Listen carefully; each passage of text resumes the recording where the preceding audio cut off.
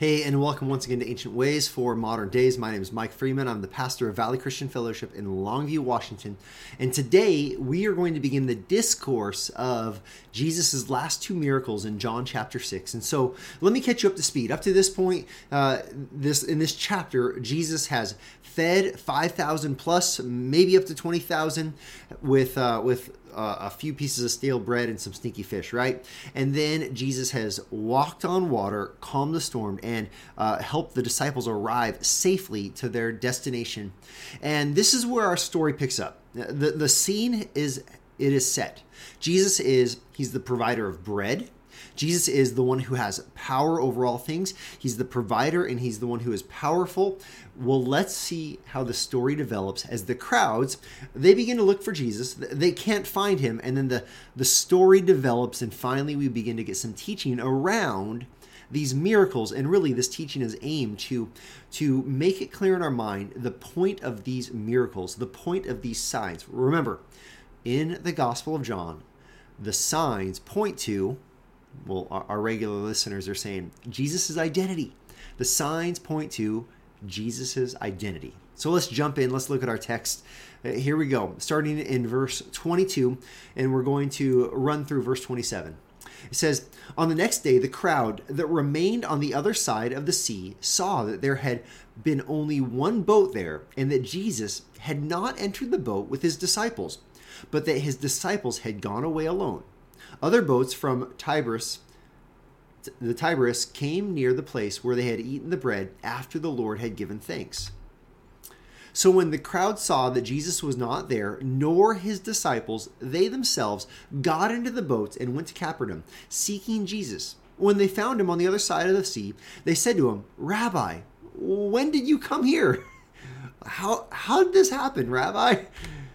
Look here, verses 26 and 27. Jesus answered them, 'Truly, truly, I say to you, you are not seeking me. You are seeking me, not because you saw signs, but because you ate your fill of the loaves. Do not work for the food that perishes, but for the food that endures to eternal life, which the Son of Man will give you. For on him God the Father has set his seal.'" Here's where we launch into the rest of chapter 6, which is, it's going to be challenging. It's going to be incredible what he says to these folks. I want us to prepare ourselves as we enter into it. But here's where it starts. They come looking for him.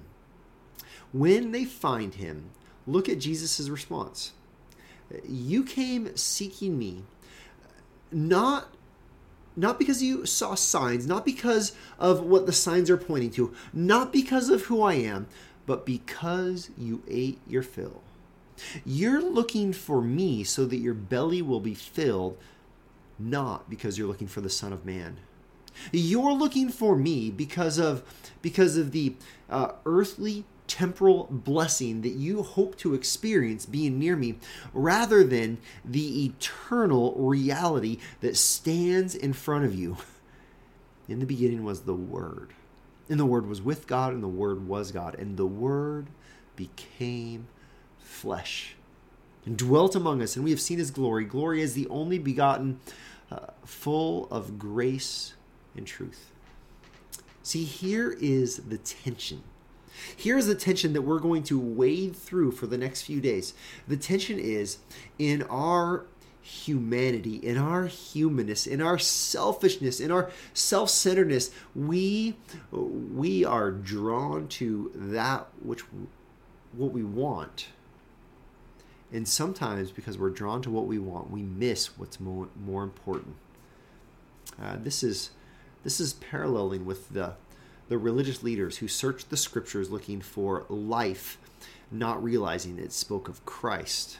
Now, the crowds, they're searching the land looking for Jesus, looking for food, not realizing that there is something eternal. Look at verse 27. He says, "Do not work for the food that perishes, but for the food that endures to eternal life, which the Son of Man will give you."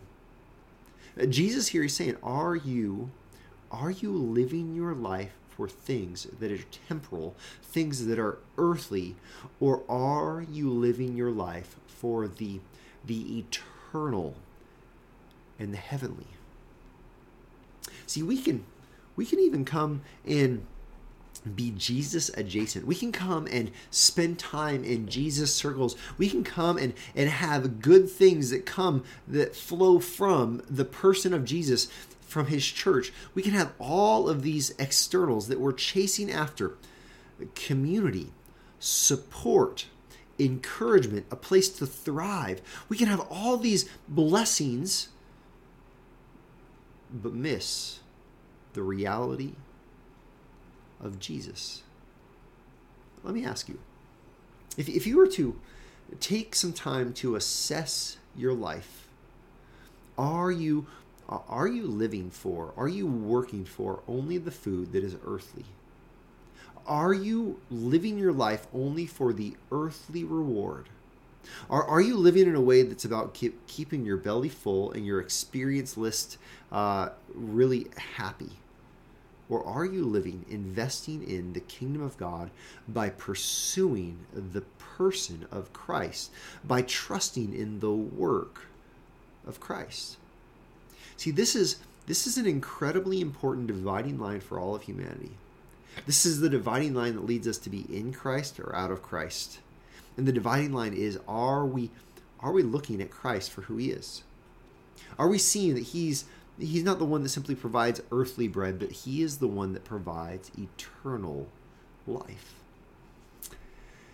And if in fact eternal life is found in him, if in fact he has called us to order our lives in a certain way, to live our lives in a certain way, are we living in a way that reflects following Christ? You see, we are on the edge. We're on the eve of Jesus saying some of the hardest words he speaks while he's on earth. These crowds are following him, and we're going to see in short order these crowds will leave him. And they'll leave him because he is calling them to discipleship. Well, recently I had a man in one of my discipleship groups, and he made this comment. And I want to share this comment. He said, I have been a follower of Christ for a long time. I've believed in Jesus for a long time, but nobody told me that I have to do something about it. I shared this with a group of pastors recently, and one of them said, Mike, I thought you preached the gospel of grace. And I said, absolutely. You know that I preach the gospel of grace. But listen, we live in grace and we walk in grace. That does not mean that we live however we want. Rather, it means we organize and structure the entirety of our life around what Jesus would call here that which is eternal, that leads to that endures to eternal life. See, this is our ancient way for our modern day. Our ancient way for our modern day is ordering our life in light of eternity. So let me ask you, are you doing work that will only lead to things that perish? Or are you living in light of eternity? Examine your time. Examine your relationships. Examine the way you give toward other people with your time and your resources. Examine your engagement in the life of the church. Examine your time in pursuing the scripture. Examine your time in prayer. Are you investing in that which endures to eternal life?